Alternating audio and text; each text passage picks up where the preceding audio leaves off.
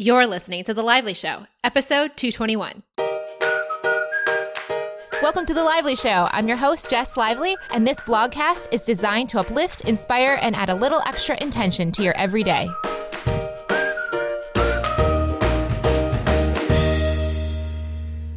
Welcome to the show, guys. Thank you so much, as always, for listening. Today's episode is sponsored by Squarespace.com. To try out Squarespace for free, head over to squarespace.com/lively to get a free 14-day trial. And if you love it and want to move forward with your service, use the code LIVELY at checkout to get 10% off. At the end of this episode, we'll be speaking with Lively Show listener Annette Stepanian of AnnetteStepanian.com about her experience with the service. All right, guys, today I'm speaking to you from lovely, beautiful, wonderful, my favorite place in the world, Lisbon, Portugal. Yes, I love it here, and I'm so excited to be preparing season 4 for you from this beautiful, beautiful place. Today on the show, we're speaking with Gregorio Avanzini. Gregorio is someone who, as Flo would have it, I've actually bumped into 3 times around the world. The first time I ran into him was in Costa Rica at the Eckhart Tolle retreat. The second time was in Ibiza at A-Fest, and the third time was in Barcelona through kind of a series of events that were somewhat still related to A-Fest. So as I got to know Gregorio in each of these times, I really didn't have a long, in-depth conversation with him. It would just be these brief encounters of kind of meeting and talking briefly. But in those brief encounters, and even if you don't even talk to him, you literally can feel it's so crazy, the energy of love, peace, and joy that he emanates. It's truly an unreal experience. It's something that I have rarely encountered in my life, that someone has so much love, peace, and joy emanating from their being. And in Barcelona, after the third time of meeting him, I got to know him a little more and ask him how he became the person and qualities and energy that he is today. Having not known his background, I had no idea what to expect, but his story is incredibly fascinating. I don't want to give too much away, but I'll just say that he started not from being the most loving, joyful, peaceful person ever that you would see him if you met him today. He actually started from basically, as he calls it, ego on legs. So he starts from a very egoic, very difficult, very totally different place. I don't want to give too much away. So we'll get into the story of how he got to where he is in a moment. But let me also say, as you guys know, I am all about the rational and the trans-rational.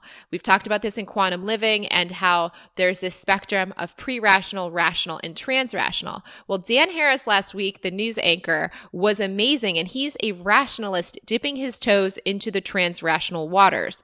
I just also want to let you guys know Gregorio, on the other hand, is on the far leading edge of the trans-rational world. So this interview and point of view is going to be far different from Dan's. And what I love about it is it shows the spectrum of what we're going to be discussing here on The Lively Show in season 4.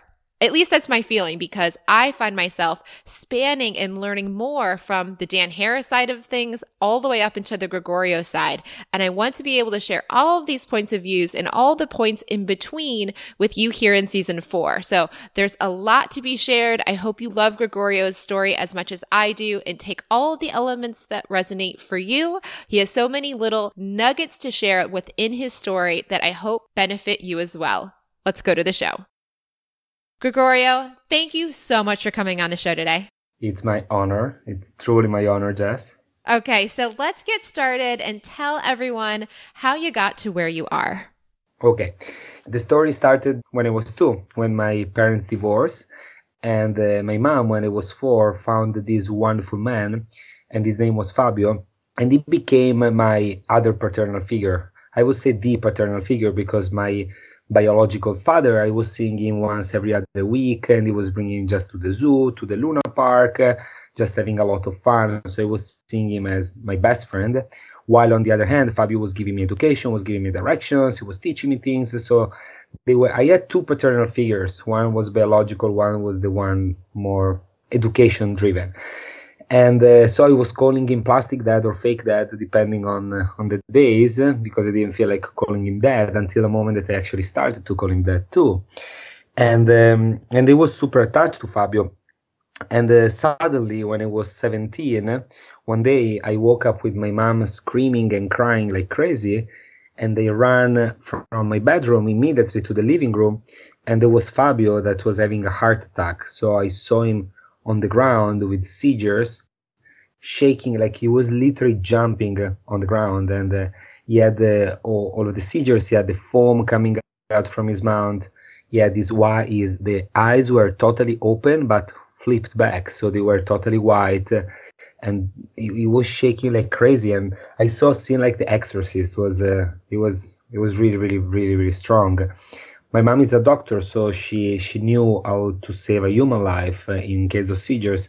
And remember this, the most important thing that we should do when we see somebody with a heart attack or any kind of seizures is stick our fingers in the mouth, open the mouth, take out the tongue, and hold the tongue. We need to stop the bite of the teeth with something in order to make sure that they don't take it back.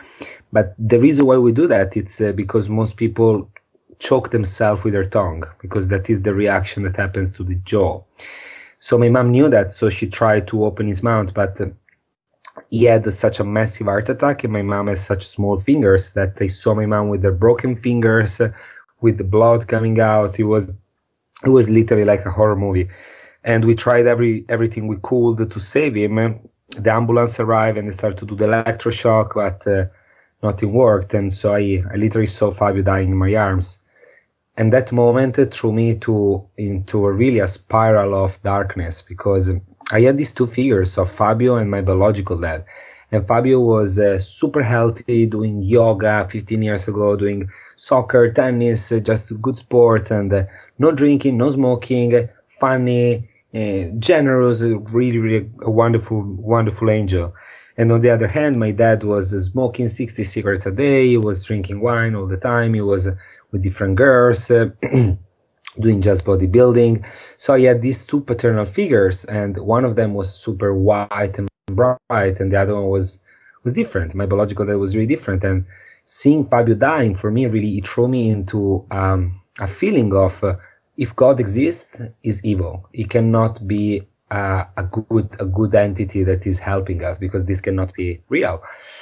And so I had these 4 years of deep craziness. I became famous in my entire city. Like, everybody knew me because I was always either the drunkest or the highest. I was fighting all the time. I was doing crashes with motorbikes and with cars. I've been so close to die so many times. We could do a ranking, but in a way that doctors said it's a miracle, so many times. I went in coma with alcohol poisoning with 8.8 in my blood. All the doctors told me, we have no idea you're alive. With this value in your blood, we really can't understand how you can survive to something like that.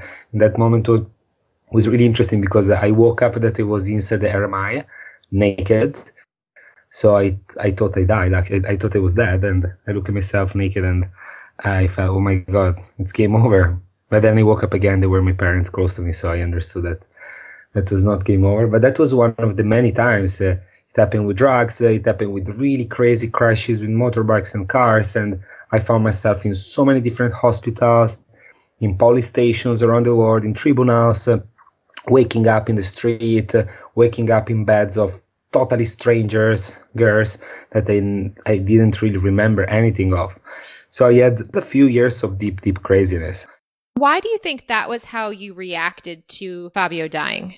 So I think that the main point was a combination of anger. So it was a lot of pain and anger together, and wanting to forget, because every weekend, like, I was smoking weed all day in order to really numb myself. And I was, in the weekends, I was really drinking so much. And by so much, I mean a bottle of whiskey on Friday and 8 pills of ecstasy on Saturday. I mean, that was my regime. And I was forgetting. I think it was a way for me to totally forget, totally to disassociate from a reality that I didn't feel that was right. So I think that was the starting point. The problem was the fact that when you are 17, 18, 19 in Italy, I think it's the same in most places in the world, but when you are the bad guy, you become like a celebrity. So at that time, being the bad guy, being the one that was fighting in the clubs, that was taking so much drugs and always survive, and all of these crashes, driving super fast, and all of the things I was doing, I became so popular that I could have any girl I wanted. I had all of the friends that I was super respected from everybody. I was getting the best tables in the clubs. I entered in a cycle that it was really, really hard to be broken, because it was not only the anger and the pain and they wanted to numb myself, but that position brought me to a place of really getting everything a 17 or 18 years old wants. He wants a lot of friends, he wants a lot of girls, he wants to have everybody loving them and to be the cool guy. And I was really the one. So I think it was a hard position to step out from. Before you were 17 and before Fabio died, what kind of kid were you before that? Did you make a sudden shift, or was this just amplifying something that had already started? Yeah, that was a skyrocket amplification of what has already started when I was born. Like, I've always been super sociable. I've always been bringing people together. My first experience of leadership was when I was, and breaking the rules as well, was when I was 5, because I remember clearly that I've organized a collective escape from the kindergarten. But it was phenomenal. Like, we planned that for so long. I had to convince everybody, guys, we need to get out of here. We need to go to California. We need to go to San Diego to this, because I had this deck of cards with all of these super hot girls, and I was 5, and it was we found this Jessica. I still remember that, and she was in San Diego, 21 years old, and I was used to escape from the kindergarten almost weekly. I was always finding new ways to dig holes, to climb from things, to do different things. So they were always coming to pick me up, but it was usually a solo, or I was bringing 1 or 2 kids with me. But that time was a long planning before, and I said to everybody, we need 5,000 lire, which is $2.5, and we need a flashlight, and we need a few other stuff. So everybody got their things together in a few days of preparation, and then the day came, and I made the climb one after the other one, and then it was the last one, and then we start running, but then they caught us after probably like 1 minute, because half of the kindergarten was missing and they were all the noisy kids. That's incredible. So you were always kind of the mischievous one, but this took it to a whole new level with the anger. And it sounds like a lot of amplification of ego, which I find so fascinating given your state of being now. So let's keep going with the story. So as you're having this shift and you're getting everything you want, what happens next? So I had these few years in which I don't think it's correct to say having everything you want. I think I was getting everything society told me I should have got. But I was superficially really happy, but it was not real happiness. It was not the deep happiness that I am now living every single day. Because that was really, as you said, it was an ego-driven life. So it was a life that was really empty, and I was satisfying just something that was so shallow that I don't think it was really true happiness. So I had these 4 years of craziness, and then at a certain point, the most beautiful moment of my life happened, because I am with Paul, one of my best friends. We are driving back from Spain, and that trip during the summer was the first time in my life that I spent 3 weeks with just one person that was not my mom or Fabio. And those 3 weeks brought us so close together that I felt like, wow, he's like my new brother. I really, really feel so close to Paul right now, because we've been through so much during this time. And one of those was one of the craziest drunk moments of my life in Malaga, where he told me that the entire square of Malaga knew me, because it was like crazy drunk. I have no memories of that. One of the last few days of craziness was that.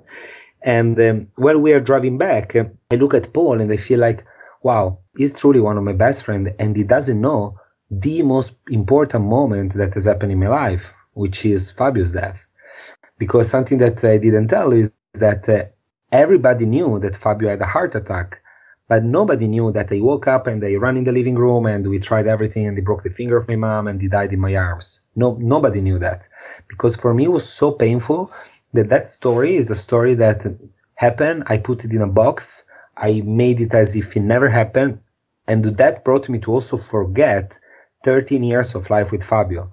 I couldn't remember one single sentence he's ever told me. I couldn't remember his face. I couldn't remember anything, because for me, every time that we were in a dinner and a friend of my mom who didn't know my situation, they didn't know that they could not mention Fabio. All of my friends knew that that was a chapter of my life that they could never bring up, but my mom's friend didn't. So it happened a few times that some person during the dinner was saying, hey, do you remember when Fabio? And for me, Fabio was a shoot in my heart, was immediately seeing him dying with the seizures in my arms. So it was so painful that he brought me to literally forget 13 years of life with him. And so I decided when I was in the car, I really want to share with Paul this story. It's time to bring this up. It's time to open up that scar. It's time to set myself free. And it's time for him to know what I've been through, because this is a way bigger than me. He needs to know that. And so I did. And so I said, Paul, I would love to share with you a story. And he said, yeah, sure. And he started sharing it. But it was so painful because it was also so fresh that I could not even breathe.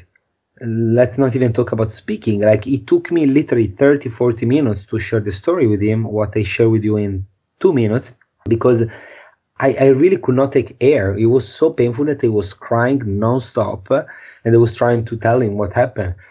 When I end with the story, he was destroyed. He looked at me so sad, and he looked at me and he said, Greg, I am so sorry. I don't even know what to tell you. And I looked at him and I felt so sorry for him, but even more for me, because in that moment I felt zero relief. I felt actually a way heavier than I was before.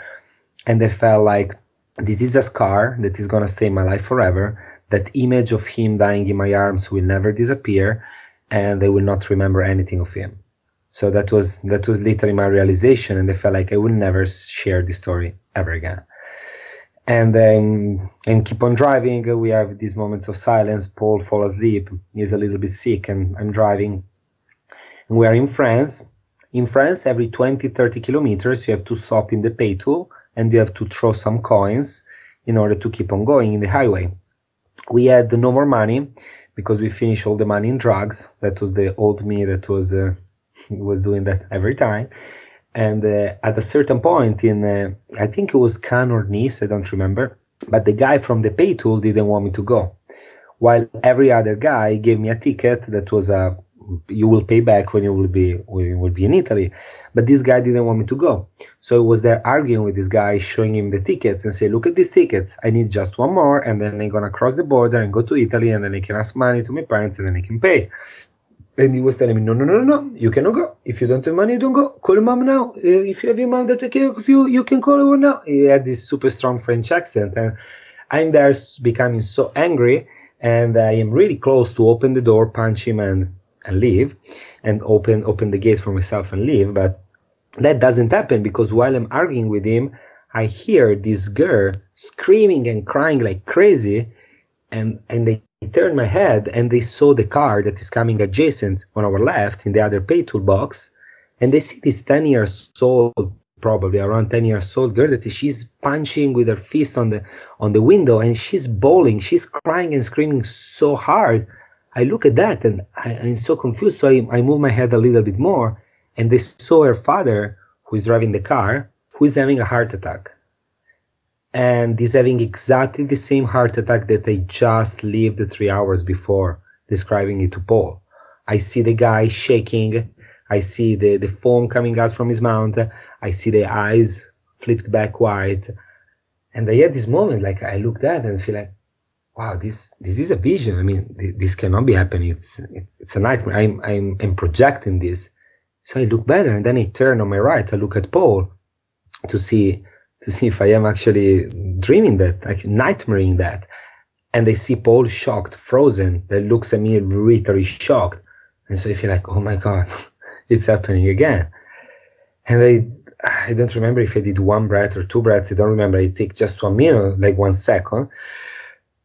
I open the door. I jump out from the door. I went to their car. I open their door. I take out the daughter. I sit in her spot. I immediately stick my finger in his mouth. I open his mouth super strongly. I was really fit at the time. I was doing a lot of climbing. I was in a really good shape. So I immediately open his mouth with super strength, and I take out the tongue and I start holding the tongue. In the moment, the guy from the pay tool, the one that didn't want me to go, he arrived there and he started to give like kind of massage his heart, doing a really bad CPR. So I look at him and say, no, hold the tongue. And then I started doing the CPR because I was 21 years old. I had never done any kind of CPR work, but I remember my mom doing that. And just 3 hours before in my mind. So I just did the right CPR. I was keeping on doing. Another guy arrived that was helping us to hold the head and to move a little bit his body and to hold him. And at that moment, so many people arrived. There were so many people around the car because they were all the curious that came out from their car, from the waiting behind my car and their car. So we were surrounded by people. And I was directing these two people that were helping me, and we were trying our best. But the guy, from shaking and making a lot of noise with his mouth and with his eyes flipped and everything, he started to shake less and less and less and less. And the eyes were slowly closing, and the vibration was really slowly fading away. And that was the moment that we all felt. He's going. So the two guys moved back, and they look at me. And they look at him, and I really feel his spirit leaving him. I saw that a few years before with Fabio, and I saw that again. I didn't see the spirit, but I really felt his life force leaving him. And in that moment, I look at him, and they look around, and everybody's looking at me, staring, and they are asking me with their eyes, "Please tell us what to do. Tell us what to do. You are the one that is directing it." There was no one doctor, no one nurse, nobody that knew anything of heart attacks. So it was a 21 crazy with tattoos and really crazy hair guy directing how to save a human being. And they failed. I was failing because I felt like, wow, it's going, and this is my fault. So that moment was, I would say, as painful as when Fabio died, because even though I didn't know that person, I felt so sad because I felt guilty. I felt like I needed to know how to save this human life. I needed to have to learn the lesson, and they didn't. So I turn and I hear the girls screaming and crying so much louder than before. And I have this moment that I feel like, no, this cannot be happening. 21 years old, two people dying in my arms, this is not going to happen. So I had this energy that came through me, and I held both my hands together with that massive fist, and I gave it 3 punches, and at the third one, super strong, he did, and he came back. He had his full life force that came back to his body, and he started to shake like crazy. He holds my arm, entering with his finger in my arm. I had the blood from coming in, and we start to shake together. I start to hug him. I start to say, "You're back. No worries." And he was looking at me shocked with his eyes super open because he had no idea what was happening. He was seeing just a stranger sitting close to him while he was, last memory was probably driving the car in the highway. So then he saw everybody around. I was just calming him down and making him chill. And then the ambulance arrived. And that was the moment for me to leave because we were full of hash in the car. So I really didn't want to have anything to do with the police. So I felt like, no, I'm definitely going to leave from here. And that moment, everybody took me and they put me in the air. It was like a scene of a movie. The little girl came there and she started to hold me like crazy. She told me a thank you mix between French and Italian. The guy from the pay tool came there, he hugged me and said, "You are a hero. This ride is on me." So he opened the gate and let me go without keeping on with the argument that we were having just before. So I'm super grateful of that argument because if he would have let me go, I would not be able to save that guy. And not saving that guy would have not allowed me to save my life. Because that event was saving his physical life, yes, but he truly saved my future because I couldn't see any other ways to overcome what has happened. And so that moment for me was truly crucial because it gave me faith again in something bigger than me, something that I didn't know what was. I felt the presence of Fabio. I felt that Fabio sent that man in order to be saved. I felt that there is energy everywhere. I felt again in peace. In 1 second, I felt like, wow, there is something that I didn't understand. And now it will become clear. It didn't become clear immediately, but it became clear that there was something bigger. And so I went back to the car. Paul was still frozen inside, and he looked at me shocked, and he said, wow, did you just save that guy? I said, yes, Paul, I did. I just did it. I was so proud. I was literally like in a moment, because I was still full of ego at the time. I was literally a ego walking on legs. I was the ego at the time. I was the embodiment of ego. So I look at him so proud and say, yes, Paul, I did save him. And I immediately called my mom and they said, Mom, let's talk about Fabio. And she said, what did you just say? Because I never said the name Fabio in 4 years. And they said, I would like you to tell me something about Fabio. And she say, how? What's happened? What is happening? And they say, Mom, look, I just saved a man. So I believe that Fabio's here is sending to me. And I feel him now. I would love you to help me to remember, because I don't remember anything. And so since that moment, I start to slowly remember Fabio day by day. And now I remember so many things. And now I look at the sky and I can talk with him if I want. I don't hear his voice, but I feel him. I truly, truly feel him. So I understand now that there is energies everywhere. We are energy, we are everything. And that is just a transition from physical to eternal. And it's just coming back to the source. So for me, that now, it's just a magical part of life. Every time somebody tells me that somebody has died, I don't feel pain from that, because I've been through these experiences, through many other personal experiences in which I've been so close to die, that I've understood that this is just a part of our journey. And it's not only a part, it's actually the pinnacle. The moment that you die, it's a stronger release of physical, I don't know the chemistry behind that, but I know that it's something truly magical. And I feel it's just your life force that says, okay, this body is now not serving me anymore. Let's go back to freedom and let's go to play again with all the masters and all the amazing people around the world, and let's come back. So I feel that all of these experiences allow me to truly, truly understand the detachment that I have from that. Not detachment in a way of don't care, but in the fact that it doesn't make me, I don't fear it. I don't fear it for myself and for other people. At the same time, I'm not looking forward to die. So I want to make this point really clear. I want to live for as long as this life will be here. And I'm super grateful of this life, but I'm not afraid of that because of all of this. I love that. So what happens as you're 21, you've had this streak going for 4 years of creating this persona, this identity, this ego, seeking all of these identities in things that are destructive. How do you transition after this saving of the life? This is really beautiful you asking me this, because it has been a really long journey. So right after this event was August 20, 2008.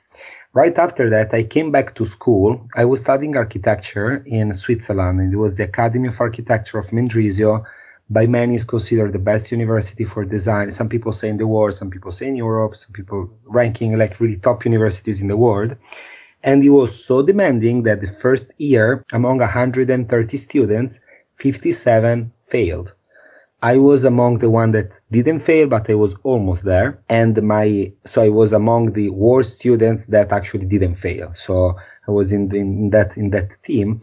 But the following year, because of a few events that happened towards my first year of undergrad, so a big crash that we did in a highway with my car going to Amsterdam. We did a crazy journey leaving from Switzerland. We went to Amsterdam, driving like 10 hours. We spent 8 hours in Amsterdam, then we drove back without even sleeping, to try to understand which kind of personality I was at the time. And my friend was the one that was driving, and he crashed the car in the highway. So we woke up doing a crash in the highway. He destroyed my car.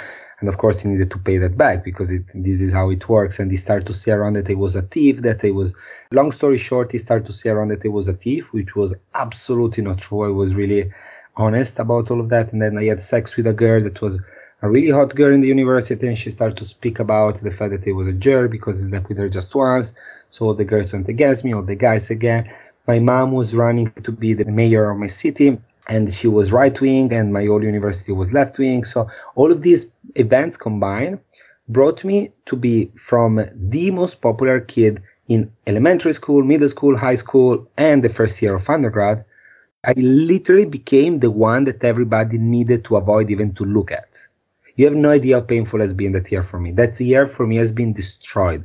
I've been destroyed for the entire year, because imagine that you're at school and every single person that are the ones that until the year before you were going to their house for dinner, they were coming to your place, it was organizing every time events. and they start to not even look at you. I mean, it went fading away. Like at the beginning, people start to not inviting me less and less and less. And at the end, like all of these things together really brought me to become totally lonely. And I was so proud. I was still full of ego in a way that I was feeling like, if you guys don't come to ask me what has happened, I don't care about your friendship. So that was my point of view. I had one friend, and that year was a beautiful gift, because that year brought me to become from one of the worst students of my university to become one of the best, because I had nothing else to do. Nobody wanted to even talk to me. So, I felt like, okay, I have here some of the best professors in the world that are here sharing their wisdom. Let's go to every single class. Let's go to every first line possible and take all the notes I can, and then study. And that's what I did. So I started to really study hardcore for my second year. And my GPA went from like 6 point something to 8, almost 9. Like I had an increase that was truly exponential. This is the first flow, I think, from your story, that you started to flow with rather than fight the river. Exactly. I took what was and said, okay, and nobody wants to talk to me. Let's just become really good in what we do. And I also loved architecture, so it was actually perfect. But what I think is important here as well is understanding that there was something that I didn't know, that really that year brought me to after getting my Fulbright, because there would have been no way for me to get a Fulbright with the GPA that I had before. And I truly believe that for the commission, when they saw my different year GPA, they saw from the first to the second year this incredible exponential growth that then was kept during the third year.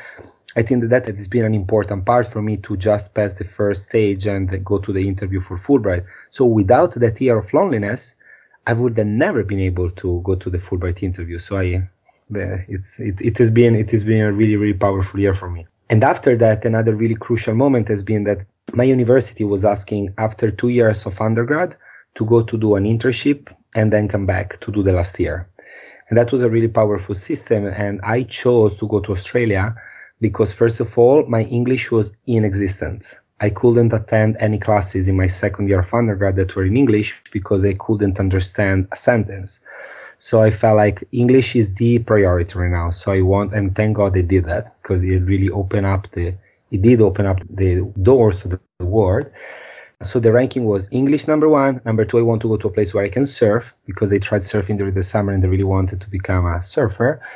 And then I want to go in an amazing place. Australia was fitting all categories, and it was also really far, so it excited me a lot as well. So I took a one-way plane without the internship set up. Most people had already the office and everything. They said, when I go there, I'm going to find it out. I arrived to Australia, and that year became truly the best year of my life. Not now I had better years after that, but that year up to that moment really was the best year of my life. I was able there to reinvent truly myself. Nobody knew me. Nobody knew me as the fighter, as the crazy driver, as the drunk, as the high, nobody knew me. So I could literally reinvent who I was. I could choose who I was, and I chose totally different from what it was before. I didn't choose anymore all the fancy clothes and all the clubbing and all of that. I started to follow more the path of the backpackers, traveling the world with a bonfire in the beach, playing guitar, and start to feel all of that freedom, all of their happiness, all of those layers of creation of bullshit that I lived for so many years. And they look at them and was feel like, yes, this is it. It just light up a spark in my heart of really feeling like this is what I want. I want to travel the world, chilling and being good. And that was really, really crucial, because that year, together with meeting Andrea, who is one of my best friends, who is one of the smartest person I know by far, and is also a person who goes to festivals and enjoys surfing. Like, he's not just a nerd. That's the point. He was the first person I've ever met that was a combination between really smart and doing a lot of fun stuff. For me, it's always been either or. And I was feeling kind of lonely because of that. And so he's the one that helped me a lot to see myself. So I start to ask him questions like, what would you change in me? And he was saying, well, I don't know. And they was telling, okay, imagine your ideal best friend and imagine me. What you will change in me in order to transform me in your ideal best friend? Why did you ask him that? Because I felt that there was something that I wanted to change. I felt it. Like when I was in Australia and I was looking to all of these people, like all of these backpackers, all of these surfers, I was surfing every morning at 5 a.m. with the sunrise. I started to feel such a strong awakening that I felt like, wow, there are so many things in me that are shifting right now. I want to shift even more. I felt this, not urge, but this excitement of really wanted to transform myself. Because, I mean, I didn't tell you this, but until when I was 21, like before saving that human life, I was so bad. I was not only destroying myself, I was also super materialistic, super selfish. I was racist. I was violent. I was arrogant. I was jealous. I was really attached to everything. If you were my friend, I will give you my life, but I will pretend at least half of your life back. I was pretending a lot from people. I was literally giving all of myself to friends. But if you were not a friend, you were an enemy.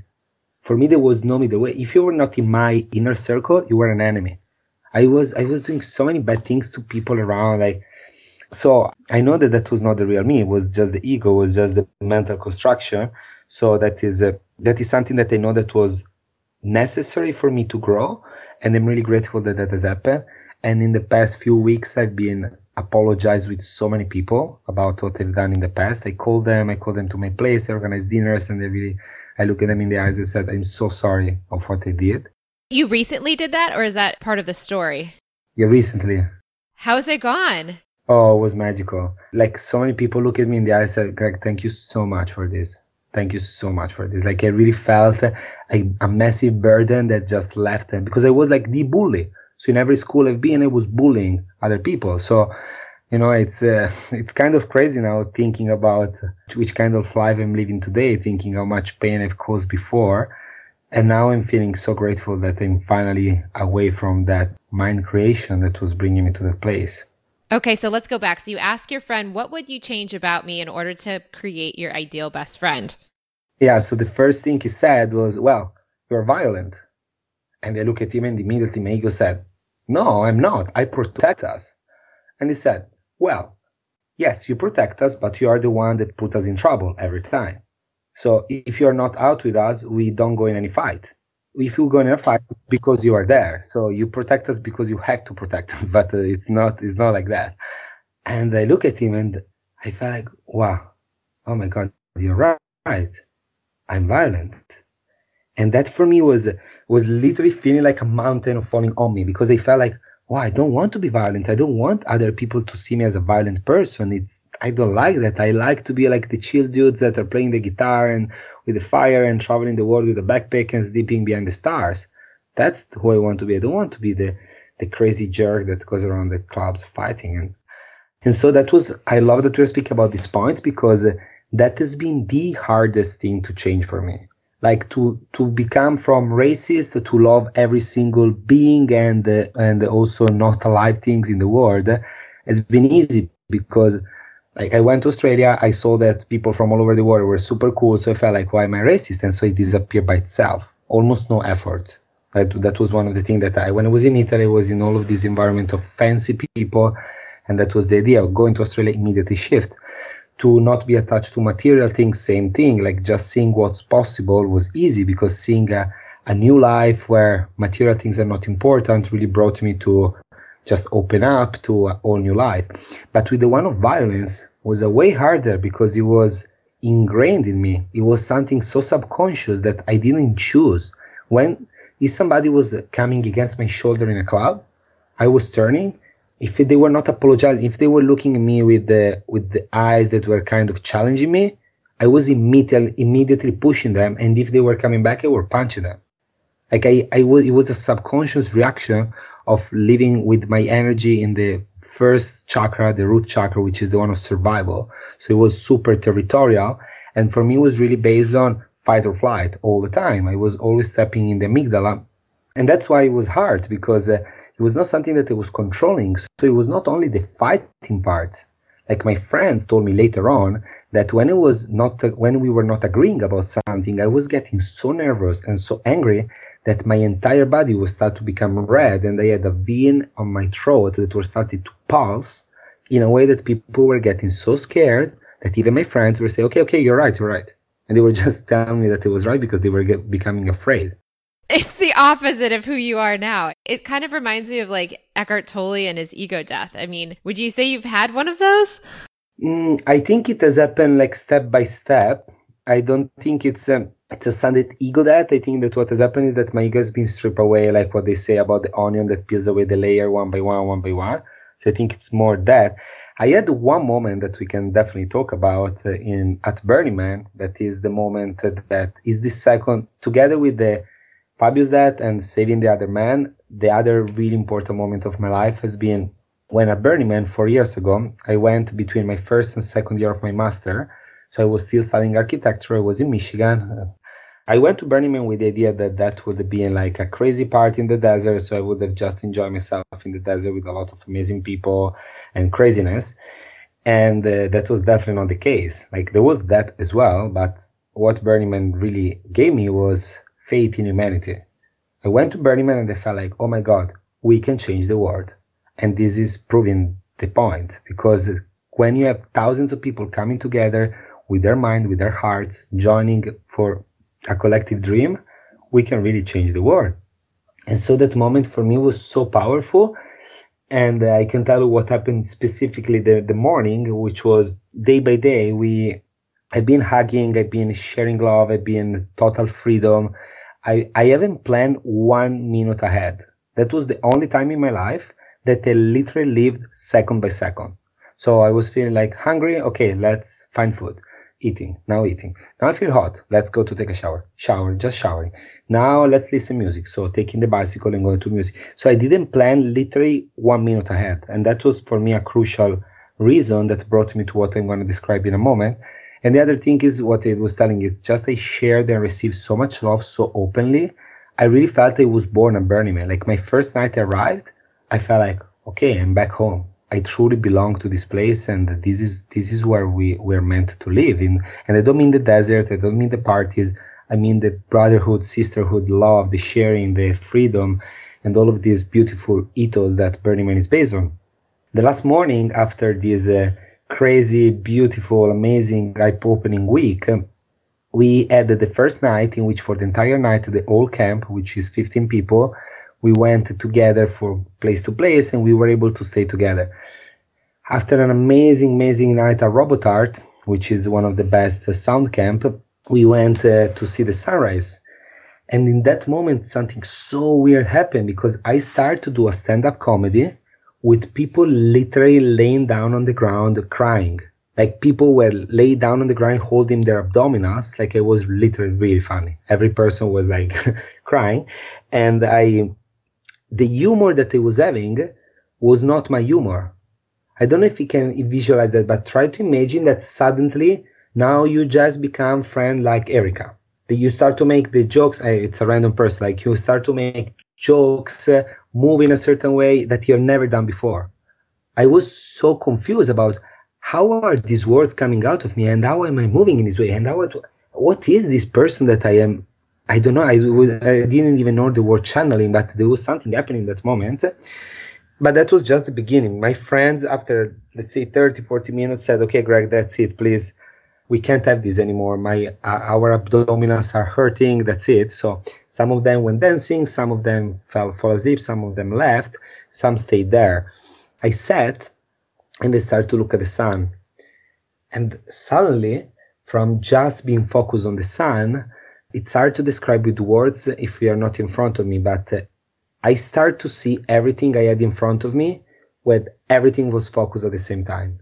So there were people crossing in front of me. I didn't have to focus on their eyes or on their chest or on their belt or on their shoes. I didn't have to focus on the sun. I didn't have to focus on the mountains. I didn't have to focus on the sand. I had like 1,000 eyes all together, open, focused in the same spot. So everything was focused on the, not 180, but like the whole degree that my eyes could see in that moment. And literally, like I stand up and say, wow, what's happening? I start to look around. I was scared because that was a really weird, unique feeling that I never felt before. And I start to look around and say, oh my God, this is crazy. So many information were coming in all together. Then I sat back calmly, but it was keeping on going. And I was seeing all of these things all together. I don't know if you try, like if you focus now just on your phone or on your computer, you can see background, but you can't focus on the background. If you lose the focus on the computer and then you look somewhere in the back, you're now focused maybe on a flower that is in the back or on a pot in the kitchen, whatever it is, you can see the background, but you're not focused. That moment I was literally focused on everything. And that was the visual. At the same time, there were my ears that start to listen, hearing so clearly everything. So I start to feel the music deeply into me, like when you close your eyes and you just let the music carry you. So that level of depth of connection. And at the same time, I was listening to two conversations. I was literally focused and in two conversations. And it was sometimes entering one conversation, and while I was speaking, I was listening to the other conversation and turning and speaking to the other. It was crazy. It was like literally I had access to such a bigger percentage of my brain. I understood how to access to that part. That lasted just for 3 hours, sadly, but that was a really, really life-changing moment.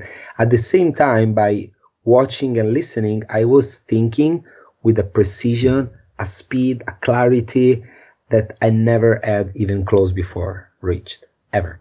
Like it was like if I had a mountain made of puzzles and I was taking all the pieces of the puzzle and just creating, like all the information were so clear, and everything I was thinking about was, okay, this is the solution. Community is what is going to change the world. Community, staying together, empowering each other, understanding that we are all the same, that humans are all belonging to the same community of humans, of race, of species. I felt like, okay, so how can we bring this to the world? How can we create a network of the communities all over the world that really will change the game? And so in that moment, all this information started to come like, okay, what do we need? What do we need? Do we need the architects? That was the first question. And I felt like, no, we don't need architects. We need engineers and creative people.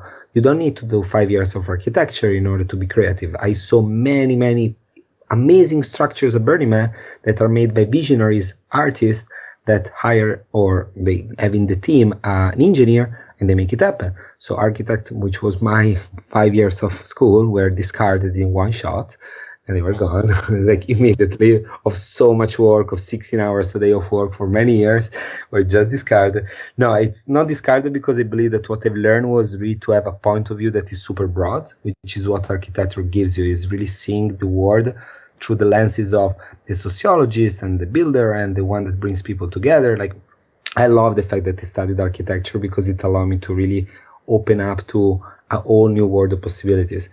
But anyway, I was thinking about architecture, and then I started to think about, okay, what about doctors? We need doctors. Yeah, we need doctors. Which kind? And I started to analyze all the doctors, and I was opening all of these brackets. I was thinking, okay, we need surgery. Yeah, we need surgery. We need the Eastern medicine. We don't need pharmaceutical. Maybe, yes, some kind of pharmaceutical. And everything was so clear and so fast that at the end, my mind was so hurting me so much because so many information came. And slowly all of this feeling started to fade away until it disappeared. And when it disappeared, it was so hard. I started to cry non-stop, literally non-stop for, I don't know, probably like 20 minutes, half an hour, because I was feeling like, no, how can I get that back? You know, I didn't go there through years and years of meditation in a cave. I went there with no idea how I did that. And I didn't know to go back. I didn't know what was the road to go back. So wait, there was no drugs or anything that proceeded to start that experience? I took drugs hours and hours before that, but I have a really strong body, so I always needed a lot of drugs in order to feel them. In that moment, I was super sober. Like, I could have called my mom and speak about anything with her. I could have done a test of physics. I was in a really clear space. So there were for sure an accumulation of drugs towards the week that for sure has allowed me to open up certain synapses and channels in my brain. So I believe that psychedelics are really helpful to access to a part of the brain that we don't know how to access otherwise, because we live in a society that layered up with a lot of things that are not what reality is. I think it's a lot of fiction. And I believe that psychedelics allows you to actually open up those channels. And so in that moment, I was not high. That is the point, that I was literally shocked because of that. So yeah, thank you for the question, because I was not. Yeah. Did you ever find a way to retrace that opening? I did, but again, it was the use of the medicine, which in that case was ayahuasca. That was 2 years ago when I went in Colombia. I spent a month in Colombia. I was in the Amazon. I was with the shamans, a lot of beautiful ceremonies. And I had one moment that was another pinnacle moment of my life, which was, wow, this is crazy. You're asking me the questions that are really pointing out exactly the most important moments of my life. You know to read my soul, Jess. This is phenomenal. Thank you. It's been really powerful because I did several ceremonies, and in every ceremony, rather than having visuals, I was becoming so centered. Like every thought, every feeling, every action were so aligned, and I became so in service that everything I was doing was just feeling the call to go to that person and tell them some things and allow them to purge and to turn them and to cuddle them. So I became like the helper of the shaman. I would not even say the helper, because the shaman was always in his hammock, smoking his cigar and playing the guitar. So he was not really taking care of anybody, and he was full of ego. So he was not a shaman that was really taking care of the group. So I literally became the one that was going from person to help them. And ceremony by ceremony, people were coming to me telling me, thank you so much. You have helped me so much last night. And during the ceremonies, people were coming to me and say, can you please go to help Miriam? She's going through a really hard time. So I literally was in full service. So I was drinking a lot of medicine, and that was allowing me to just be on full service. But during the fourth ceremony, I went to the shaman, and they said, before the ceremony, I said, I really want to go far. I really, really want to go really far. So can you please give me a lot of medicine? He gave me an amount of medicine, just that you have no idea. Like, I think that it was something like a liter of ayahuasca. He gave me first a massive, massive bowl of coconut, totally full, that it took me like 6 or 7 sips to finish. And I went to lay down, and I think I kind of fall asleep, not really sure what happened during the time. But then when I woke up, I felt like, okay, I need more. So I went back to him and said, can I have more? He looked at me shocked, because that first cup was like 4 cups already. And he looked at me shocked. He said, really? And I said, yes, please. I really, really want to go. I'm here. I'm still here. I want to go. And so he poured the bottom, which was truly mud. So it was so dense, and it was all concentrate, and I finished it. And then the girl close to me started to cry and scream. It was kind of scream laughing with a little bit of crying, but it was mostly actually laughing in a really funny, hysterical way. And my mind immediately told me, okay, go to help. But my heart told me, no, this is your journey. You drank a lot of medicine, go. It's your time. And so I started to walk by myself in the Amazon. It was the sunrise moment, so it was coming all the lights toward the leaves of the Amazon. And after a few minutes of walking, it was really close. I arrived to this beautiful river, and they sat on the river. And in that moment, the moment that I described to you to Burning Man came back, not as strong as the first time, but what has been as important as what happened to Burning Man is the fact that I got so much clarity that all the questions that I had were answered within the question. Like I was starting to have a question like, what should I do? Of course. And what about of course. Like, I was even starting the question because I knew that I had an open channel in that moment. So I was feeling like, okay, let's ask questions. And every question I was asking, I could not even finish to formulate the question that the answer was coming. In that moment was really beautiful because I didn't have a visual of it, but I had a feeling of myself being inside a room. And in this room, there are a lot of windows. And every time I was taking psychedelics, because that has been my journey until then, so until 2 years ago, I had times in which I was not taking any more the drugs like at the time of Fabio's death, so since 17 until 21, because after 21 I stopped for a few years, because those years were cocaine and ecstasy and alcohol, so were drugs just for a totally different reason, was just to ego and losing consciousness was totally different. But after when I tried LSD and I started to experience with ketamine, with totally different things, I started to understand how much opening all of these substances can give you if you do them with specific intentions. And so I had that time, which was, I would say, less than 2 years of research, of really wanting to understand more of what we are, why we are here, what this is all about. And psychedelics were giving me so many of these answers because they were allowing me to open those channels. And I was discovering so many things. I had moments that I had telepathy. Twice I had full telepathy. One time with a girl, I had telepathy for so many hours because I was able to access to that part, and she did as well. So we were like in the perfect symphony. We were looking at each other as we knew exactly what we were thinking, sentence by sentence. It was so powerful. Another time I had the strongest pain I could remember, and through just surrendering and transforming in the most pleasure I've ever felt. So like I had all of these experiences and they were coming because I was able to activate through the psychedelics. But during ayahuasca, when I drank so much, rather than having all of these visions and rather than having all of these crazy superpower, what they call in the Hindu culture, the siddhis, I had this feeling of myself being in a room with all of these windows. And I felt like every time that I was taking any substances, I was opening the window, flying out to discover telepathy or to discover how to turn pain in pleasure or to discover this movement of object or whatever it is. But then when the effect was finished, I had this bungee cord that was pulling me back. And then I was back in the room. There was still the window that I could look outside from. So I could see outside the window, but I could not experience that. So I could remember that I had telepathy, but I didn't know how to access to that part of me because I reached it through a shortcut. So I didn't know how to arrive there. And the answer that was given in that moment was, okay, there are no more windows. For you, there are no more windows. Now, if you want to get more answers, you need to open the door and walk.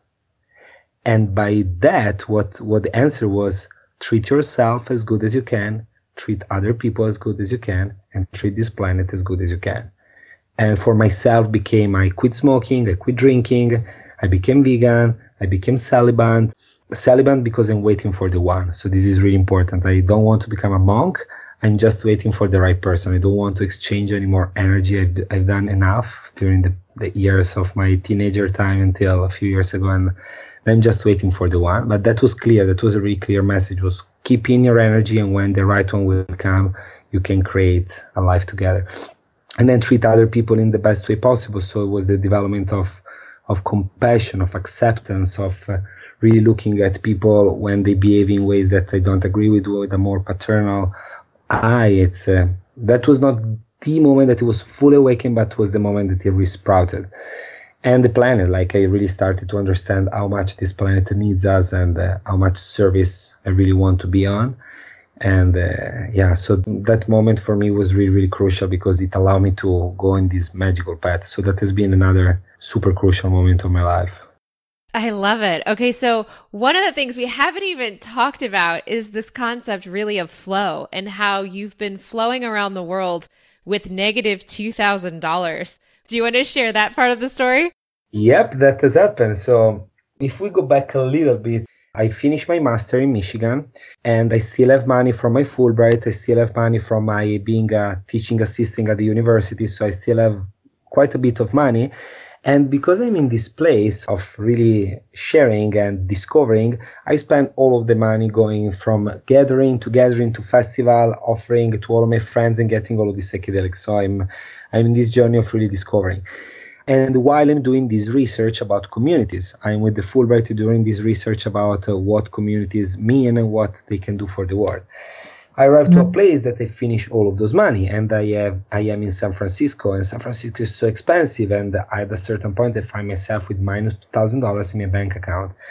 And then literally I don't know what to do anymore because I'm in this crazy journey. I had my mind that really they were saying, you need to finish this journey. You still have a few months left of visa. You need to be here. You can't go back as a loser. You have to win this game. And so my mind was really telling me, stay here and do this. And my heart was telling me, go to Costa Rica. And I was feeling, why to Costa Rica? And I was in a moment that I was in the car with literally minus $2,000 in my bank account. And I was thinking like, wow, I can't even get the avocado plus in the burrito that I was eating every day. Like I was really feeling like, no, this 80 cents more is not okay for now. So I was literally with no money. But in that moment, I felt so much excitement. And that is, I think, one of the things that really has made a major difference in my life compared to most people. I love the unknown. I love the excitement of the adrenaline, of the adventure. And in that moment, I felt this adrenaline, I felt this excitement, feeling like, wow, think when I will go back home and I will share with all of my friends when I was in San Francisco going couch surfing. And all of this time really made me feel like, okay, this is just an adventure. There is nothing to be afraid of. And I imagine myself with my grandkids on my legs, sharing the story. When in San Francisco, I was with minus $2,000 in the bank account, with no avocado in the burrito, and really going for this journey. And in that moment, I felt, okay, let's go to Costa Rica. That's it. Let's go for the adventure. with no money, actually with minus money. Let's go there and we'll see. And my intention was, let's go there to Envision, which is this amazing festival. I will encourage everybody to go. And after Envision, I really want to go in the forest to find myself, like a vision quest. I arrive at Envision, and before even to get in, I'm outside, and I'm there speaking with a couple of friends that they know. And a guy arrived there in his 50s, and he started to talk to me. And after literally a few minutes, he tells me, I own a jungle right adjacent to here, and I have 650 acres of land, pristine land, full jungle with rivers and waterfalls. I look at him and felt like, no, this cannot be real. Like, it's true. And I look at him and said, can I come? And he said, of course you can come. And I feel like, oh my God. And this guy ended up being the one that teaches workshops about fasting. And they got so fascinated about that. He started telling me that every year he does at least 40 days of fasting. And he started telling me about Plato and Jesus and Buddha and all of these people that were doing fasting every time in order to clean themselves, in order to get more in their spirit. So I go to, of course, to his workshop, and I decide, okay, after Envision, I'm going to go to his place and do a fasting. He tells me that it's $100 a day. And they tell him that I have no money. And he tells him, doesn't matter how much money you have, please come. And they tell him, look, I have $50. And he said, yeah, it would be $1,000, but you can give me 50. So he gave me a $950 discount, which was a fairly good discount. And it was not really a discount. I told him when I will have money, I will give you back. And I did. A few months ago, I went back and I gave him money. So during the ceremony, I had my rapé and bill, and the shaman, she was giving a rapé. And when she arrived in front of me, she looked in my eyes. She stopped and she said, you're a warrior. We need to talk. And they look at her and said, yeah, wow, yes, let's talk. They said, later. So we finished the ceremony, and a few hours later, she comes to me and she said, we are going to Colombia in a couple of weeks. You need to come with us. And I said, oh my God, I would love to go to Colombia. What is this about? And she said, it's a month with indigenous tribes, with all of these amazing shamans, with a lot of gurus and amazing people. You need to come with us. And they look at her and say, oh my God, this is a dream. And I got super excited and said, okay, how much it cost? And she said, it's $2,500. And I said, well, I am right now minus 2,000, so I don't really know that fit. And she looked at me, she said, no worries, you need to come. If you have no money, just pay your flight and we'll take care of you. And I look at her, oh my God, this is crazy. I never had a feeling like that, it's of really being taken care in that way. I had a similar feeling when I got my Fulbright, because my mind was telling me, don't do that, because there are 3 available all over Italy. It's impossible for you to get it. My heart was telling me, yes, go for it. So that was kind of what was happening in that moment of really understanding how to be in the heart allows you to enter in this flow of trust, where literally the universe conspires in your favor, to cite Coelho. And so she told me to come. At that point, I called my mom and said, Mom, please, can I borrow $1,000 because I really want to pay my flight, and give her at least $500 because I really, really feel that it's important to me to honor at least a minimum of the expenses. My mom accepts, so I do that, and I go to Colombia. And the first day I arrive in Colombia, I meet this amazing human being. His name is Felico, and I start to tell him about my thesis. My thesis, which is called the Pristine Movement, was based on creating a community of Jedis that will change the game of the world. So it was a continuation of Burning Man. Like, I did my thesis based on Burning Man, with a lot of fights with my professor. She wanted to fail me, a lot of different arguments, and at the end I got a standing ovation from her. So I really stayed on the route. But I spoke about this thesis with my friend Felico, and they became my friend that day. And at the end he told me, okay, you need to speak at A-Fest. And I said, wow, that sounds beautiful. I love speaking, but what's A-Fest? And she tells me, A-Fest is an amazing event of game changers. You need to be there and spread this message because they need to hear it and you need them. And I thought, oh, yeah, let's do that. So he sends a message to Vishen, the founder, and Vishen said it's too late for speakers. The A-Fest is in 1 month, so we can't make that happen. But we definitely can have him. The ticket is $3,000, so obviously I am not in a place that I can afford that. And so my friend Felico tells me, it doesn't matter, you need to be there. So please go. I'm going to take care of your ticket. I'm going to take care of your house that you already paid. Just pay your flight and you're done. And so I found myself again in the same position of going from Colombia directly. I stop in Italy for like 8 hours, and then I take the flight directly to Croatia and arrive to A-Fest, which is this phenomenal event of all of these powerful game changers from all over the world with the real goal of improving themselves and changing the world. And I start speaking about my thesis, and I had so many people that come to me up to a point that they say, okay, let's build a village. Let's do it in Berlin. And I have this amazing friend that we bring together, and we go to Berlin, we organize a workshop, 25 people come from all over the world, and we start to plant the seed to create a community. And I start to speak more and more about this community up to the place that I feel like it doesn't feel good. I have something that doesn't function here. What is that? And it was my heart that was telling me, no, don't go ahead with this. And so I called the group and said, guys, look, I know this will sound weird, but it doesn't align with me. I don't know what it is. It's my heart. So I don't even know how to describe it. It's just my heart that is telling me, go out from it. And they understood. They are really beautiful human beings. They understood. So I left it. And 2 weeks later, I found myself in Necker Island with Richard Branson and with all of the people that were there. And it was literally like a moment that I was in this infinity pool looking outside, and I was feeling like, how is this possible? How did you get to Necker Island with Richard Branson 2 weeks later?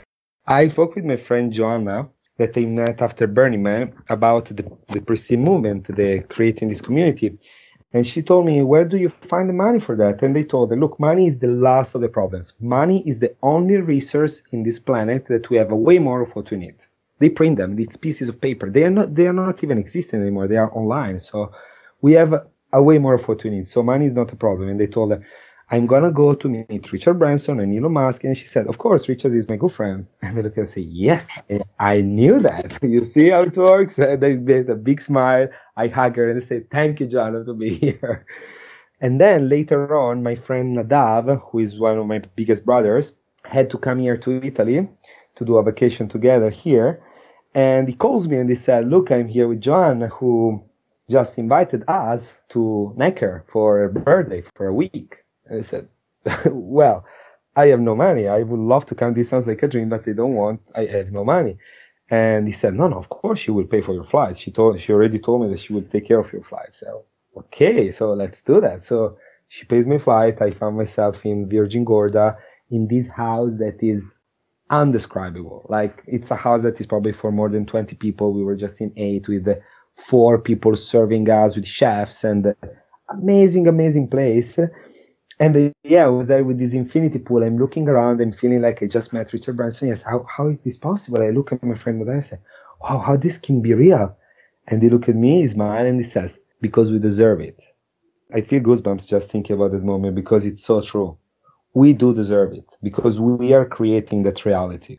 I put myself in such a full service that to be in that spot was not only an honor, but was something that I really deserved, because I've been through so much pain. I've been through so many challenges in my life that I told you a few of them. I told you, of course, the strongest one, which is the death of Fabio, but I've been through so many crazy journeys that I know that all of the work that I've done was rewarded in that way. And being there was super powerful. I found myself spinning fire in front of Richard Branson in the night. He came to our place for her birthday, so we were just in 10 people in the dinner. We were having conversation, hugging each other, and I convinced him to do the breath work that I teach, which is called Breath of One. He was really excited of doing that, but then we didn't find time because the day after in Necker, there were all the people from SpaceX, everybody. Yeah, he was excited. He said, yeah, I would love to do that, because because John introduced me as an architect, and so Richard asked me, so are you still practicing architecture? And I said, no, not really. Now I'm teaching breathwork around the world and hopping from place to place to teach breathwork. And they said, what does that mean? And they started to explain what it is. And they said, wow, I would love to experience that. And we didn't find time, but it will happen. So one day that will happen. And I'm super excited for him, because the more powerful you are, the further you can go with the breath. So I'm really excited for people like him to experience the breathwork that through these years. I'm glad I've gotten to have that experience myself. It was incredible. Yeah, thank you so much. You told me a couple of interesting things about your journey.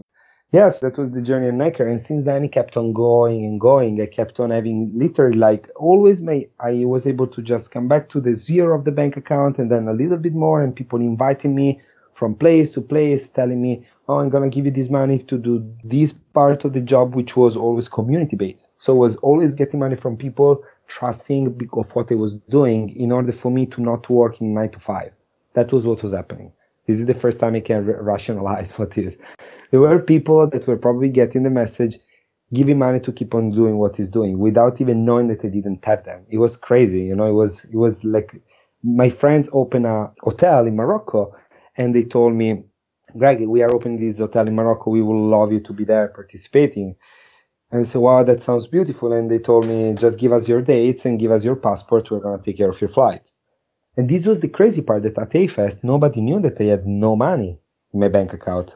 Everybody thought that I spent the $3,000 that everybody spent for the tickets, so they were assuming that you were wealthy, like you were at least living standard life, and I was definitely not. And that kept on going and going and going. And I read The Alchemist. I really felt like, oh my God, you just described my life. Like it's just through a different journey, but I felt that through surrendering, you can just let the flow carrying you in a way that it's pure, pure, pure magic. Until the moment that you can also choose different things. Like I arrived to a place that I said, okay, you know what? Now I've been going to many different countries, just trusting, having people hosting me in these amazing mansions and all of this wonderful life. Now I would like actually to choose, because I want to be able to say, okay, now I want to go to China for a few months to learn from a Shaolin master or whatever he is. And I want to be able to choose that. And so in that moment, I open up to money. And as soon as I've opened up, I got my first 2 clients as a coach.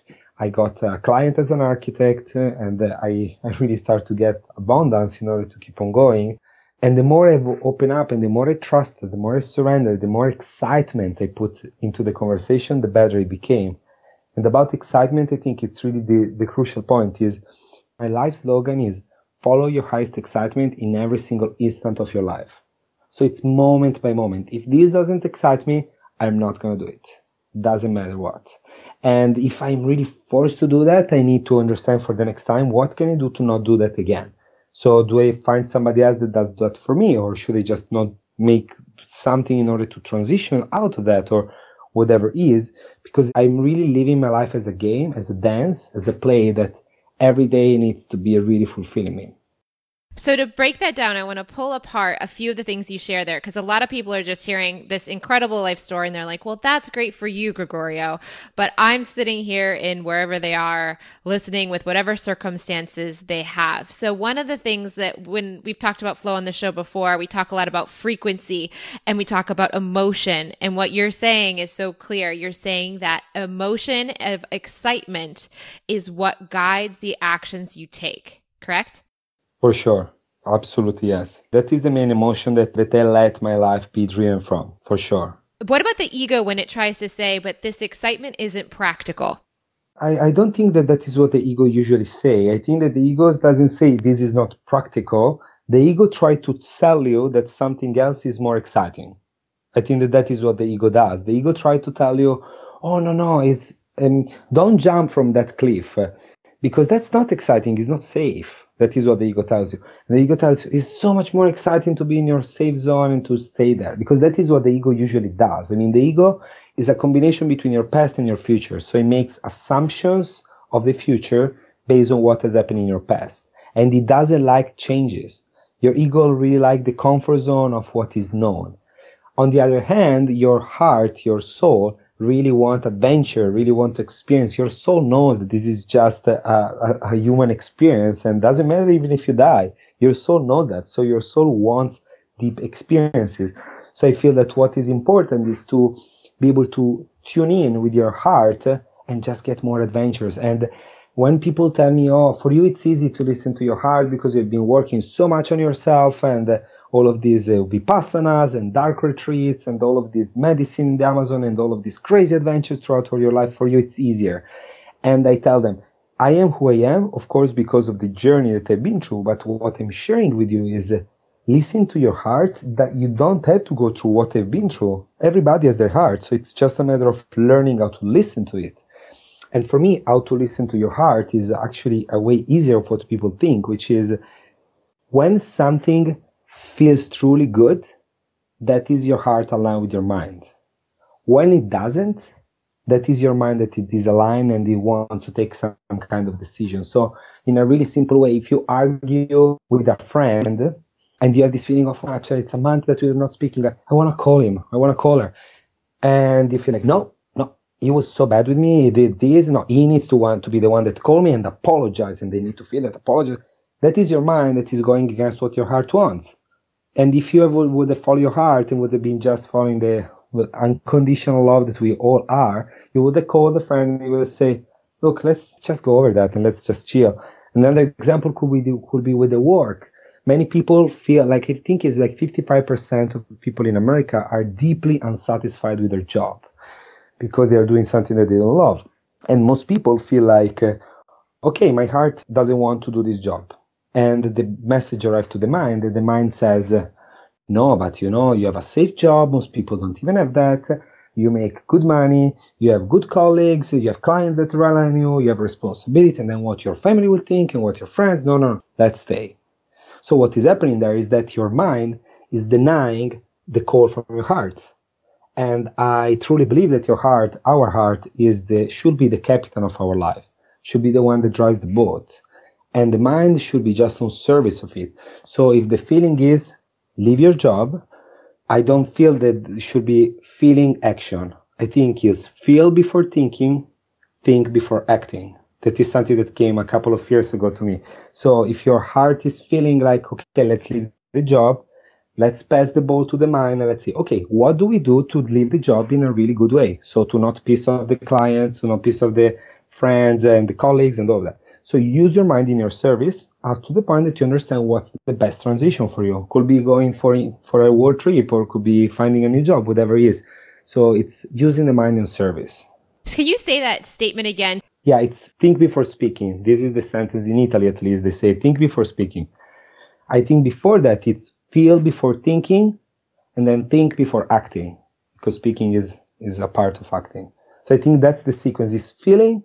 So what feels, and then you can think and act based on your thoughts and that are coming from your feelings. I love that. That's a beautiful summation of what I've been sharing for the last 7 years. Thank you for saying it in such a simple sentence, right? Just insert the word intuition for heart. I think for me, I use them rather interchangeably for people so they know I talk about that all the time. Yes, if you can find that guidance there and then execute on it from the left brain or from that thinking logic place, everything flows. It's just our society has told us that we need to make our decisions based on our logic and based on pro and con lists instead of the right brain and instead of that heart intuition and gut feeling. I love how simple you've boiled it down. Thank you for sharing that. Oh, you just did the same. You just put it in words that are pure magic. Everything you just shared is absolutely... Like I was feeling myself speaking to myself in this moment. So I love everything you just shared. I absolutely agree. It's a combination between the two parts of us, the right and the left brain, the masculine and the feminine, to really do a dance together. Because I think that what is really beautifully explained in the second chapter of the Celestine prophecy, which is we live in a society that is so based on science that we forgot that science was born in order for us to answer to questions that we didn't know to answer anymore during the Renaissance and the Protestant Reform, which was based on who are we? What are we doing here? What is this all about? And this was why science was born, in order to discover the universe and bring back the answers. But then the more we went into science, the more we forgot the question, up to a point now that the real scientists, I truly believe that they still deeply remember the question, but the ones that are just in their mind, they don't.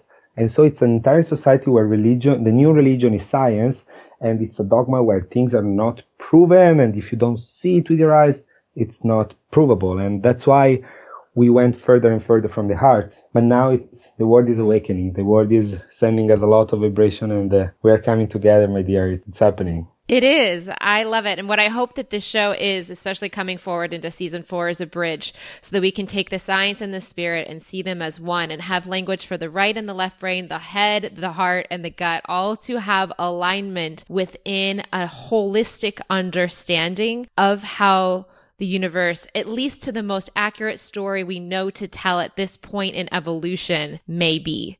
Mm-hmm. Oh, beautiful, beautifully said. Okay, so here, I have some questions for you. These are practical ones. Knowing your energy, feeling your energy as I have in Costa Rica and here in Spain as well. I would love to know, what is it like to feel as loving as you seem to feel all of the time? It feels truth. I feel so aligned. This is what I was telling you before. First of all, thank you for acknowledging that because it's a proven sign of everything is really going in the best direction ever. It's not anymore, as I was telling you before, the superficial feeling of happiness that society tells you that you should feel. It's the true, deep happiness and truth that you just embody in moment by moment. Like every time I go around and I see all of these wonderful people, it just fills my heart because there are places where you met at AFest or at the Eckhart retreat. There are places where people are so open to change that those are the moments that I can truly be who I am, which is open and loving and wanted to share, wanted to cuddle, wanted to have fun, wanted to play all the time. And when I am in those moments, because I'm not always in those moments, for me it's important for you to know that if you meet me here in Italy when I am surrounded by my old friends that know mostly just the old me, they saw the new me once every few months, twice a year for a week, so they almost don't know the new me. They saw it just through Facebook. So they are still really attached to the old image of me. When I'm here, I am not exactly the same person that I am when I'm at Burning Man, where I'm at AFest, where I'm teaching at the workshops, because here people are not in a place that they can receive that. So I just need to tune a little bit down. I can't hug everybody for as long as I do. You saw for how long I hug people. I love hugging so much. I think it's one of the most beautiful connections that we can have. I love doing exercise of gratitude with people. I organize mindful dinners. I organize ceremonies of eye gazing and all of these things. I usually hold hands before having meals in order to make a gratitude prayer, sharing. And when I'm in Italy, I can't do that. People are not in a place that they are in a place of receiving it. So I'm respecting the fact that they are where they are in their journey. So I'm not. So I think it's important for me to share that you can truly embody who you are when the surrounding it's truly, truly helping you in that. Otherwise, it becomes a way harder. So you need to really go further and further in the journey. And I know I will be there.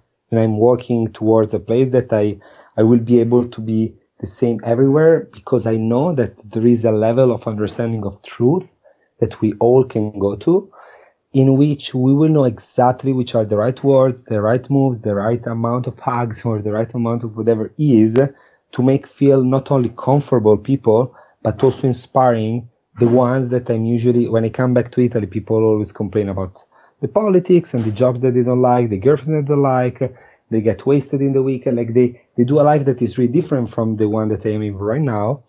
And because of that, I don't feel as empowered as I am when I'm with you guys. So I think it's important that the more we go in a depth of truth, the more we will be able to be and to share who we are with everyone, no matter where they are in the journey. That is beautiful. And it does explain a lot. Because, yeah, I would wonder, it is interesting to think about what would you be like at a mall? Or if you're just in a totally different setting than where I've actually met you. So do you ever have bad days? Or do you ever have days where your ego comes back and flares up? I mean, I've been working on that so much that I've transformed what you would consider bad in seeing always the good behind it. I've been really working towards, okay, what is the good in this? Immediately, without even spending time in anger, I just look at it and say, okay, what's good? What's the lesson? Immediately. And I feel, oh my God, I'm so grateful that I'm learning this lesson. Like, I broke my ankle last year. And when I broke my ankle immediately, and I sprained the other one, I immediately felt like, okay, perfect. I'm gonna stay for a month, chilling, laying down on the bed, reading books, having spent time with my grandma, and having friends coming over, like immediately. Because my mindset has switched in a way that I know that there is always a positive. I know there is always a lesson. I know there is always something bigger than us that I don't see. And I have this proof with Fabio's dad. I know that without his dad, I would have never arrived to where I am today. I now truly feel that he sacrificed his life for me. I truly, truly feel it to a subatomic level. I had the same problem with the year after the Fulbright, where without that year of deep, deep sadness, I would have never be able to get the Fulbright during Switzerland. I had so many of these proven facts that I know that no matter what happens, it's happening for some reason that we can call it in any way. We can call it destiny, we can call it something bigger, we can call it the flow, we can call it the universe. I know that there is something, quantum physics, like there are so many different aspects of this that I think it's just a dance between us creating and us surrendering. And I am in this dance in a way that I don't let external agents to be making me feel sad. There is a beautiful sentence, though, that I really want to share, which is, I don't remember if Eckhart Tolle used the word sadness in this case, but I think we can use a lot of words. So let's use sadness, and then we can substitute. So he said something like, sadness has a place until it has a place. And I think it's crucial because I believe that suppressing sadness, it's absolutely against your own service. So if you feel sad, feel sad. Do feel sad, go through the emotion, observe it, disassociate yourself from the sadness, because the more you observe it and you disassociate, the more the sadness will evaporate, but you're not resisting, because what you resist persists. It's true. I've been proving that in so many cases of my life. And I think you can substitute sadness with anger, with jealousy, with everything. Like anger has a place until it has a place. So if you still feel angry, keep on feeling angry, but just disassociate and also serve.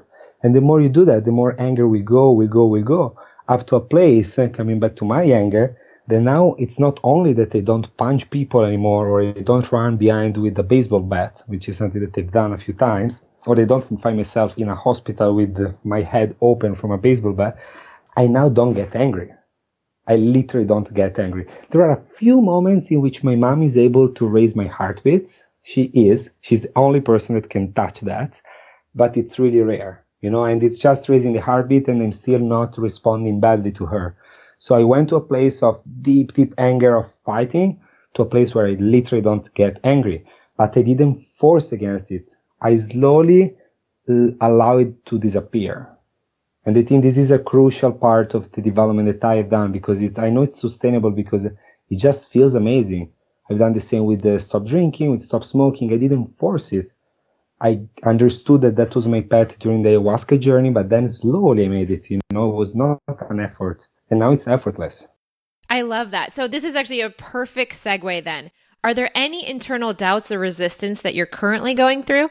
So a doubt that I have is, how much should I keep on being in this magical flow of truly playing and enjoying every single second by second by second by second, and how much structure I should start putting in my life? Because I know I'm doing so much, I'm coaching people, I'm teaching breathwork, we are creating a project to bring together refugees and game changers and locals to really create a prototype village to change the game, which is called the Project.Love, which is amazing. You definitely watch what we're doing.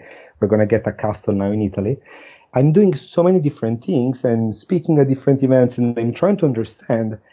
I know that if I will put more structure, if I will be more focused on getting the right people for the marketing and for whatever I need in order to bring my person out there, would be beneficial, not for me, but to bring the message more, because I'm in full service. I really felt this call 2 years ago in Costa Rica. I felt the call in true service of everything around. So for me, bringing the message around would not for me to be on stage. I could be even with a fake name, with a mask on. I really don't care. I had my ego so fulfilled for so many years that now it's truly not about that. It's about, I want to spread a message of true compassion, of true love, of true being without needing all the external things. And it's not a struggle, but it's kind of the questions that I'm asking myself is how much I should just keep on waking up at the time that I want every single day. I wake up every day without alarm clock and do whatever feels best. Do I want to do the practice of yoga? I don't, meditation or not, or going to, I do whatever feels good. I don't have to do anything. And I'm wondering how much putting a structure in this would actually allow things to go better. And at the same time, I don't know if that will take away some of my enjoyment and playfulness. So that is probably my biggest question that I have within myself. What does your heart say? My heart says keep on playing. And so that's what I'm doing. I could see you having a person to help you put that structure in place so you can stay in your zone of genius. I absolutely agree with you. With this person close to me being the one, because I am constantly meeting new people. I'm constantly creating new things and constantly having new ideas. you have no idea how many business cards I have of people that I never reply to. So if anybody's listening to this, I really, really apologize. I have hundreds of business cards that I never respond to. I never send an email to, just because it didn't excite me to go back home and write an email, because I was going back home and there was somebody else to see or something to do or the trees to watch. So what would you tell someone just starting out on this journey? So I would tell, truly, truly listen to your heart. And it's a way more simple of what people say. It's what makes you feel good. What truly feels good. Don't let your mind come into that conversation. Put your mind in service when the time comes. So when you truly feel what is, and sometimes you are kind of confused, and that's still okay. Sometimes you don't really know what is the answer, but really listen to your heart, because your heart has all the answers. And start to do adventures. Like, I just came out from an 11 days retreat in a dark room by myself. I was by myself in the dark for 11 days in silence. It was phenomenal. And I was so excited before to do that. That is a life-changing experience. I would not encourage you to do it as long if you are not practicing meditation. So maybe do a Vipassana before. Go in the jungle, go climbing, go surfing, go skydiving. I'm going to do a retreat in November of 10 days where I really want to bring people to become Jedis. So we're going to do 10 days of fasting, silence, skydiving, firewalking, dancing naked around the fire. Not everybody has to do everything. Everybody can choose, but you will see most people will do everything, because we are going to create such a safe container that everybody will do most of the things, really breaking away from fears. Your heart, our heart, doesn't know fear, doesn't know jealousy, doesn't know attachment, doesn't know anything that is negative. Our heart knows that we are God on earth, that we are the manifestation of the divine, and we are here to just play. So listen to your heart and go for adventures and enjoy every single day of this life. I am in a place that I wake up every day happier than the day before, and I go to sleep happier than the morning. Every single day. Doesn't matter what has happened. So my encouragement is follow your heart, because the more you're able to listen to it, the more happy your life will be. That's beautiful. Gregorio, thank you so much for coming on the show and sharing your heart with us and your incredible story and your points of view and all of your experiences. Thank you, thank you, thank you. It is such an honor, Jess. Thank you so much for having me here. It's a true blessing, and I feel that we are all really coming together for a higher purpose, and I can see that in you and in all the magic that you are creating with this beautiful audience. And thank you all for listening. I know that I speak a lot, so thank you for the patience too. I just let my heart drive the conversation. So thank you all for listening. And there you have it. Thank you, Gregorio, so much for coming on the show. And thank you again for listening. If you want to reach out to Gregorio and send him a message, you can do so over on Instagram or Twitter at Gregorio Avanzini.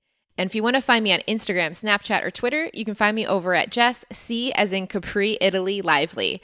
For show notes for this episode, hop over to jesslively.com/Gregorio Avanzini. And before I share where I'm headed to next on my trip, let's talk with Lively Show listener Annette Stepanian about her experience with today's sponsor, Squarespace.com. Annette, thank you so much for coming on the show today. Jess, thanks for having me. Tell us a little bit about yourself and your business. I am an attorney, and I also run my own jewelry line called Confetti by Annette. Sometimes people are really surprised to hear that I do both, but it all kind of came to be a few years ago. I was practicing law at a big firm for a few years, and I wanted to find some more joy in what I was doing. And so I took a complete leap of faith and I quit my job, had no idea what I was going to do next. And I slowly got into this world of creative entrepreneurs and small businesses, and I launched my own jewelry line. And in that process, I met so many other business owners, as you do when you're in the thick of running your own business. And people kept coming to me asking for legal advice. So I saw a gap in the market, and I thought, hey, there are these people out there who need access to this information, but don't always have it or don't have it at an affordable price. So recently, I launched a legal services business working with creative entrepreneurs and small business owners to help them lay a legal foundation for their business. That's amazing. And what is the website URL? It's my name. It's AnnetteStepanian.com. And why did you choose Squarespace for this adorable law website. Thanks. Well, I had worked with different platforms in the past for blogs and for e-commerce, and I really wanted something that fit my aesthetic. And I love Squarespace's different themes that they have. It's just really clean, sleek, modern, and that just naturally and aesthetically I was just drawn to. And also, I didn't want to spend a lot of time building a website. Squarespace is just so easy to use that, within a few hours, I had my website up and running. One of the things that I love is how your site speaks to your ideal client. There are pieces of templates that anyone could have. How did you make sure yours was speaking to your ideal client? Yeah, you're literally working off of a blank canvas.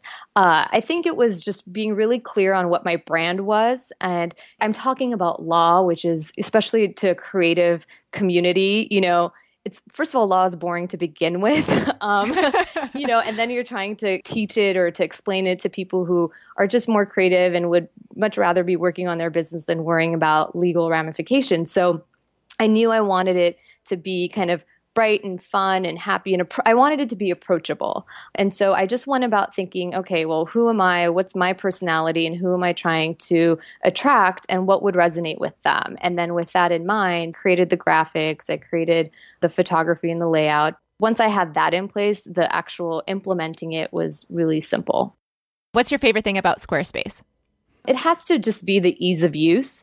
Honestly, it's so easy. It's so funny because the other day someone in a Facebook group commented like, "Can you design my website for me? Any chance you offer those services?" And I just thought that was hilarious and is a real testament to, what you can accomplish using Squarespace. This person actually thought I was a web designer. And I just told them, I was like, before you go out and you spend all this money on getting a website developed, why don't you just give it a shot yourself?